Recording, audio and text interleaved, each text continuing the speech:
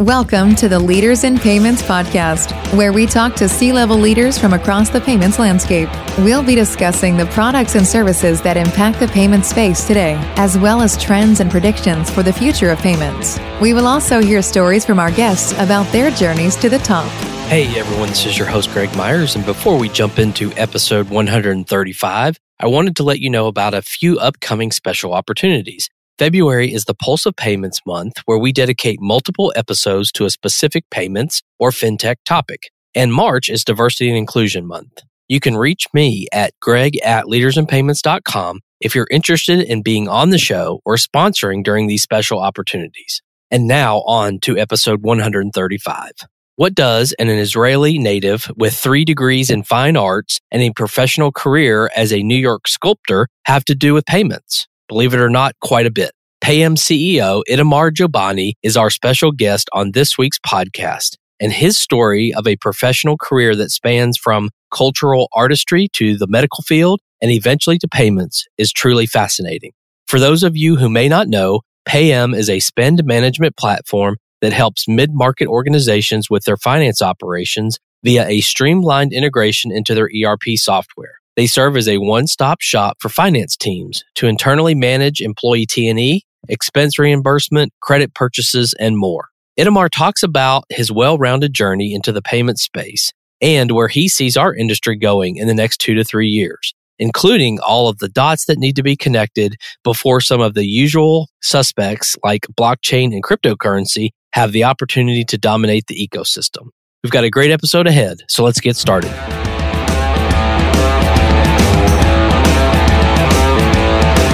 Hi, Itamar. Thank you for being here and welcome to the Leaders in Payments podcast. Hi, Greg. Thank you for having me.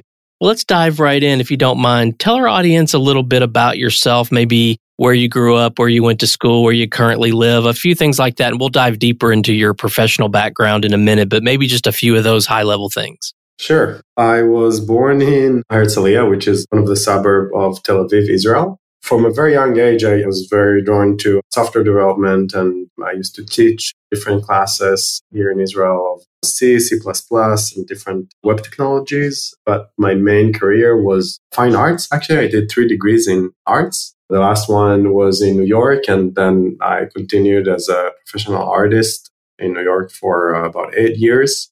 Mostly doing sculptural work, actually, interactive installations, things like that. I was very involved with digital technologies back then as well.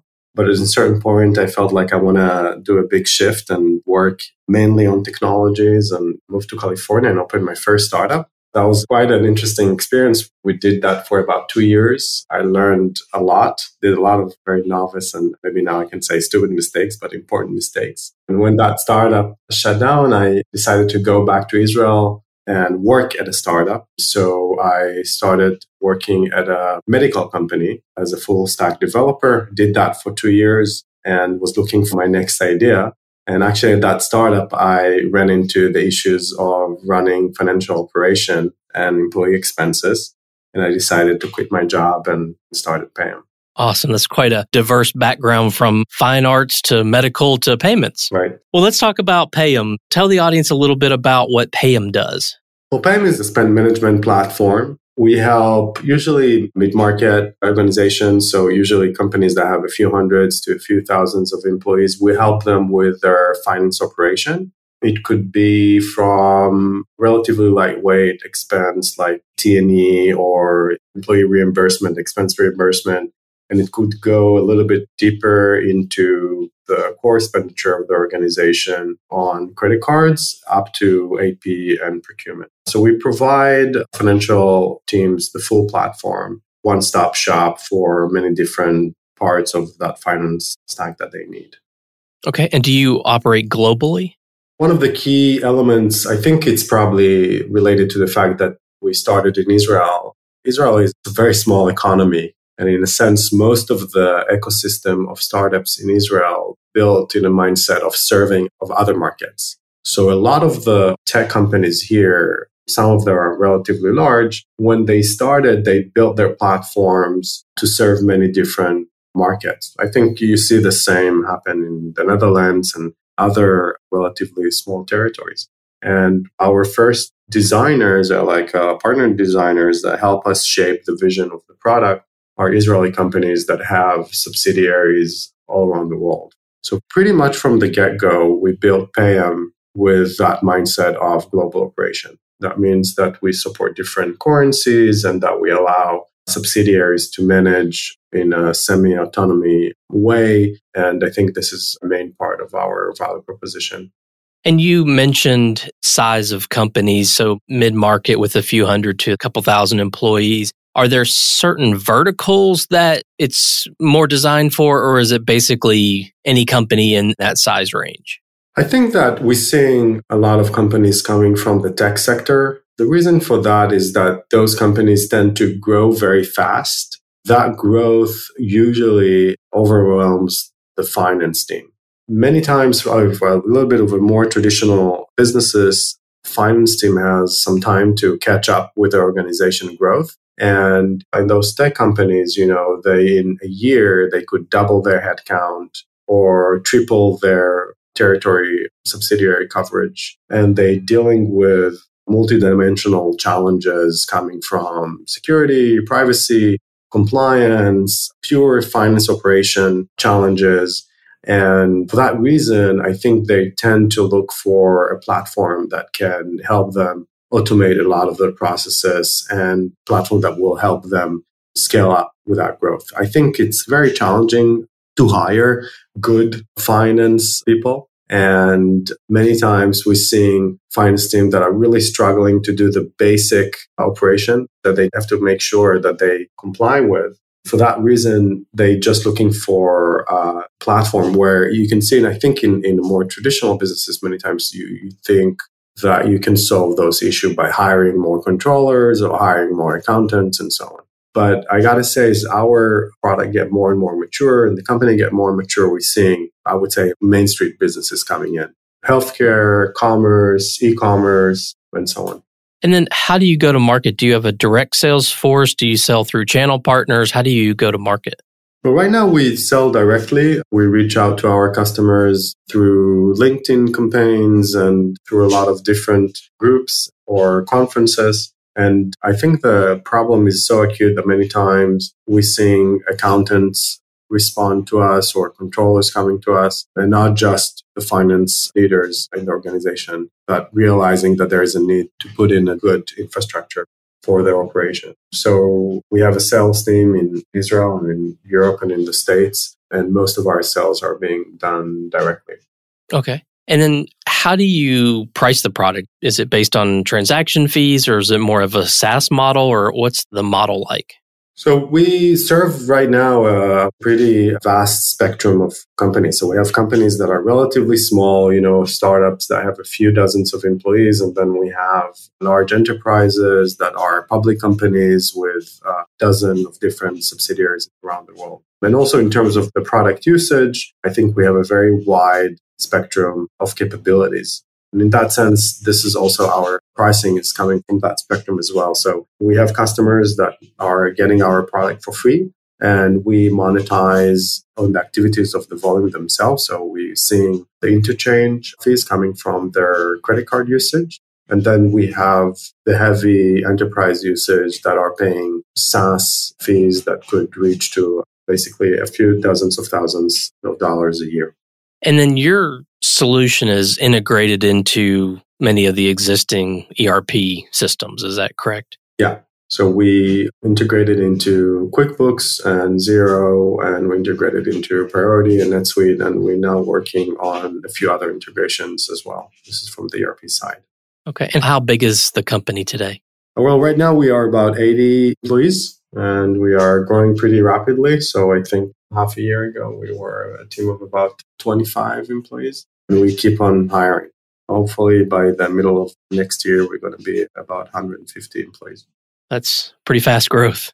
What would you say when you look at the big picture of you and when you're in the selling environment, what would you say differentiates you from your competitors out there? Well, I think it's a huge market. The market of B2B payments and procurement. There's many different players that are coming from different perspective to, you can say, a similar problem. I think on the one side, you're seeing payments players that might be legacy players like Amex or the banks that giving mostly a financial service, right? They're giving a line of credit, they're giving cashbacks, and they provide plastic cards or maybe virtual cards, but they lack usually a technology platform that will help to integrate those payment methods into the organization workflow.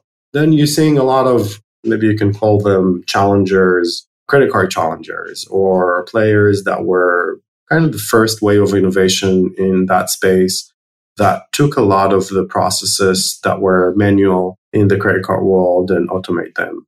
They did digital underwriting, they did a management of cards in a better way, but I think most of them went after the low-hanging fruit of that market, which is the SMBs.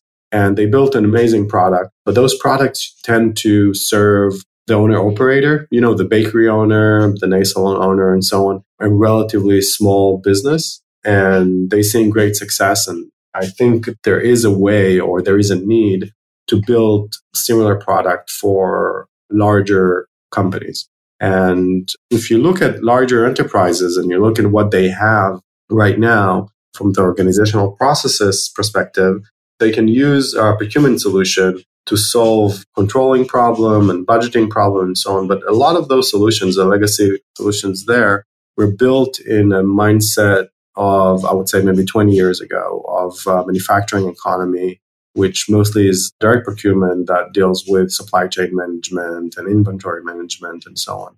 While those solutions could be great, and most of the time they have full capabilities of what those finance leader needs, they sometimes feel a little bit overwhelming, very complex, very cumbersome, very slow, very enterprisey in a sense to organizations. And what we are trying to do is to combine the financial service with the organization flow that the mid-market needs. So they have a lightweight solution, a very agile mindset that put the employee in the center of that process and giving them the payment capabilities when they need it. And I think once you combine that, you can automate a lot of the financial processes that the organization actually doing, because you are not just moving money from place to place, you also can attach the organizational, or here you can attach the financial or the accounting context of those transactions. So you can speed up a lot of the reconciliations. And this is exactly what we're trying to do at PAM.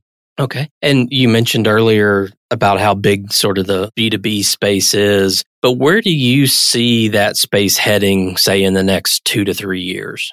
I think we are seeing now verticals in terms of the product that you can see verticals are building around industry, around the segmentation of the market in terms of the market company size and territories. And there is a lot of great companies are building now that are really focusing on a specific market. And I think that makes a lot of sense. B2B is a tremendous market. And as such, it tends to be a little bit fragmented.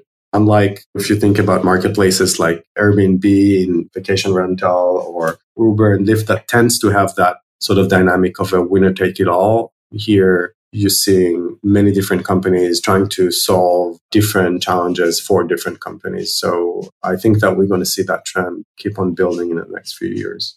Do you think that blockchain and cryptocurrencies will start to play a bigger role over the next maybe 5 years out?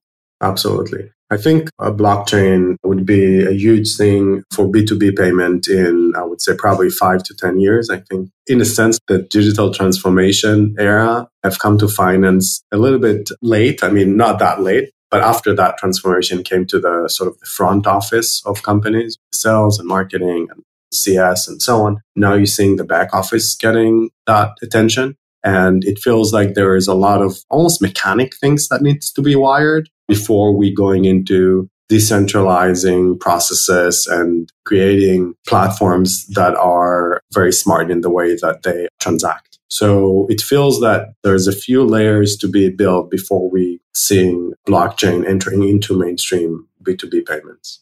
Yeah. And the other thing when I've talked to other B2B solution providers is a lot of them will bring up the fact that we're still replacing checks. And you haven't mentioned that. Is that a pain point that's just so obvious that you don't mention it, or do you see that problem becoming less and less in this space? But this is exactly what I'm talking about, right? There's so much manual processes that are happening within B2B world that could be related for the actual transaction, like checks, or in that matter, using physical cards and typing in wire instructions and ACH instructions. And, a lot of the actual mechanics of the transactions are still manual, but not just the act of the transaction, but sometimes the process of the transaction. And when I'm saying the process, again, it's not the act of necessarily moving the money. But if you think about B2B, there is an organization that need to make a decision on who they're going to transact with. From that perspective, this is still part of that process. And if you look at relatively large organizations, a lot of that process is being done in a semi-manual way. It's very fragmented. Some of it is done manual. Some of it is done through emails or forms or communication that is done offline on phone calls. And it's disconnected from the act of transacting itself, right? From the writing the check or wiring the money or paying with a credit card. So I think before we're going to see blockchain becoming a huge thing, first we need to connect all those dots. We need to make sure that when the employee is sending a request, the right people in the organization are actually seeing that request and understanding the context of it and getting the full visibility on why they chose that vendor and if that vendor needs to go through compliance checklist or security checklist or privacy checklist and so on. And once that decision is being made, maybe something needs to be happening in the ERP. Maybe a budget needs to be allocated in the ERP. And only then you can actually attach to it a payment method. And that payment method could be a check, and maybe you can automate that and have other form of maybe a digital check, or credit card or virtual card or budgeting card or an ACH transaction, a SEPA transaction, wire or real-time transaction. And then you need to bring it back to the accounting folks, which is basically get all of that context into the books of the organization. So it looks like even the mechanics of making those decisions and running those transactions needs to be automated and connected before we can move to decentralized contracts. And I mean, I'm sure there's a lot of great companies that are doing it right now, but I think in order to see that mainstream B2B, we need to connect a lot of dots that are currently manual. I would agree with you there. Well, let's switch gears a little bit and talk about you. And you've mentioned your journey from Israel to New York to California to start your first company. So maybe pick up the story there and tell us how you got from sort of that first startup in California to being now the CEO there at Payam. Well, I mean, closing a startup is always not an easy thing, but I think it was very clear to me that I want to do it again. It felt to me that what I needed the most is to actually experience startup culture and be much closer to the ethos of developing software. So coming back to Israel was a very natural thing to do. Israel has a booming startup scene here. I came back to Israel and I started working at a company called FDNA, doing diagnosis of rare diseases that is based on facial pictures. So I started as a full stack developer. I worked there and it was great to sort of like get that motion and speed of a small startup that is growing. And by the way, I met at that startup my co-founder Omer and a lot of the founding team of Payam that came from there. But also there, I ran into a lot of sort of small issues with doing my expense report. So at the end of the month, we would get an email from the office manager saying, guys, please do your expense report online. And we were using a very actually common tool that's supposed to be the state of the art in expense reimbursement. And there was so much friction doing it, going back and forth with the accountant and with finance and my boss. And I was like, this is not how I want to waste my time. Back then, I was part of what we called the wellness team, 3 people from the R&D that were sort of taking care of the employee experience. And I said, I want to find us the better solution for that.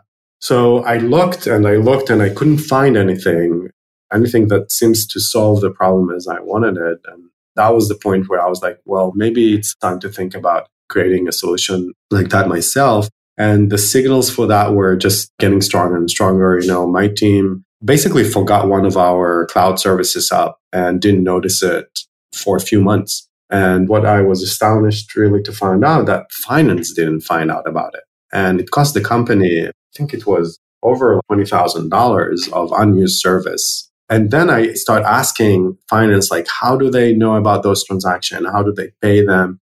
And I realized that this whole thing is basically, I want to say paper, but it wasn't paper, it was PDFs, but lines of transactions that are meaningless in a sense. Yes, they can try and understand each line and who is related to that transaction and so on. But that whole stack was completely broken. And when you're looking again, like when you're looking at sales processes or marketing processes where so much of it is automated and it's always like one click and you go to another world that have, again, so many different pieces of data, it seems that finance are really running in silos, at least in this sort of segment of the market. So I have a good friend that is the CTO of one of the largest credit card companies in Israel. And through his eyes, I could see that there is a huge pain in a lot of those companies. That was the point where I decided to quit being a developer and started the journey of PAM. What year was that, like 2018? That was 3 years ago. So actually in January, we celebrating 3 years mark. So it took me half a year before we actually founded officially the company or formed the company. And in that time, I was doing a lot of market research. I was interviewing different finance leaders, procurement manager, controllers, treasurers, and understanding how that market works, right? I didn't come from payments. So it took me some time to understand the different players in the ecosystem and who we can actually partner up with in order to build our MVP, basically. Did you raise money to get started or did you self-fund it? No, we didn't raise money. It took us, I think, almost a year until we raised our pre-seed. So at the beginning, I was just working on my own. At a certain point, my co-founder, Omer, joined and we started working. We raised money once we realized that we have a very clear path and that we're starting to engage with companies and that we feel that it's going to happen. There was a point where you feel that you're more exploring if it's the right product that you're trying to build, if there is a good market opportunity. But once we decided, then we raised our pre-seed and we ran with it for about half a year. And then we raised our seed basically in March of this year. So we raised about $7 million from Pitango and FX. And then our A round came right after. We raised $20 million 2 months after in May. So you did all that during the pandemic. Yeah, it's funny because we launched the product in March last year. So we always joke and say that the launch of COVID was way more successful than the launch of PAM. It was a pretty horrible time to launch a financial product. Back then, there was such an uncertainty in everybody's life, right? And finance teams were busy just grasping what they need to do and building plans of the immediate few months. But the most amazing thing that in a way, COVID really accelerated a lot of the processes that we were trying to automate. So that sort of like knocking on somebody's door and asking them for permission or taking their credit card to use, one-time use or going down and buying something or taking it for a trip. How do you do that when all your workforce is remote? So one of our earlier customer, public company traded in NASDAQ, told us that they used to have 5 different credit cards locked in the controller's drawer. Each credit card belongs to a different subsidiary. And when somebody wanted to buy something online, let's say an R&D developer wants to buy a class online, they would pick up the phone and call them. And he would go through the operation of opening the request and And 4 weeks later, so they would take one of those cards and go down to the station and type in the credit card number on their station. So he told us, I didn't know how to do that on COVID. He was one of our earliest customers. He said, I would ask the employee to go on a WebEx, take over their computer and type in the credit card information. It's a huge company, so they didn't feel comfortable, giving the one card that they have to all of their employees. Or we ran into another company, also a very large company, have over 1,500 employees. Their office manager emailed a photocopy of their credit card to the whole site because they needed to buy classes online. And that process used to be manual, right? They would come to the office manager and ask them to get the credit card to make that transaction. So I think COVID, in a sense, really forced company to look at how they connect the dots, basically, connect the employees to the payment method, connect them to the finance team and to their managers, and creating those flows in a way that is scalable. So COVID was, in a way, great to B2B payments in general, right? We've seen a lot of other companies that flourished during COVID. Yeah. It's hard to believe in the year 2020 or 2021 that people were actually doing that with credit cards and paying bills that way, especially larger companies. But it's so true. I've done many of these interviews where people have said, as bad as COVID was, it did accelerate their business just because of the amount of automation that companies were forced into doing, right? They had no choice but to figure out a better, more secure, safer, automated way of doing things. And you just gave, I think, just two perfect examples of that. Yeah, I think in general, you want finance to be conservative and to be suspicious in a way for new processes. And the whole ecosystem used to be based on a lot of manual processes that in a way gave them a lot of security to be able to sign that check. But when you are the only employee that actually need to leave the house in order to drive to the company office during a lockdown to make sure that your business is running and that you have to sign 90 check by yourself because you don't want to ask your accountant to come to the office, then you realize I probably need a better automated solution for that. And in a way, I think it's that sort of small stories accumulate to the story of what we're building or the story of the B2B payment in general, I feel, during COVID. Yeah, absolutely. What are some things you're passionate about? So maybe one work-related passion and maybe one more personal-related passion. I'm very passionate about building communities. And here I can connect both professional and personal. I think one of the things that we're trying to do at Payam, and I think we're doing it very successfully, is that, again, like we're not seeing transaction as just the check that is being signed and sent to the merchant, but we're seeing that sort of as a community effort almost, or it's sort of a mid-market company. It takes a village to write that small check because you need to have somebody that might be an R&D employee or a marketing employee that is making that decision and then communicating that to maybe 10 different stakeholders in the organization that need to have sort of a back and forth on what is that for and who needs to say what. I feel like this is something that I'm passionate about, not just when it comes to our product, but when it's also coming to our company itself. And in general, I feel like this is something that I'm passionate about in my life, is how you can connect people and streamline that sort of communication between them and make them feel that they are part of the bigger picture. They are part of the loop here. So at Payam, we really trying to make a lot of the process that we're doing as transparent as possible and trying to engage everybody that joining the company and what is our story. It might be the story of the founders or the story of the company and the stories of our customers, and not trying to just make a small transaction, if I can use that metaphor, right? We don't want people just to write code or design an image, but rather understand the full context of what we're doing. And I think that creates a very strong community, and the power of many people that working together towards one goal, I feel, can create magic. And, in a sense, we're doing it for our customers, but we're also trying to do it ourselves. And it's a feedback loop that is making us stronger and stronger.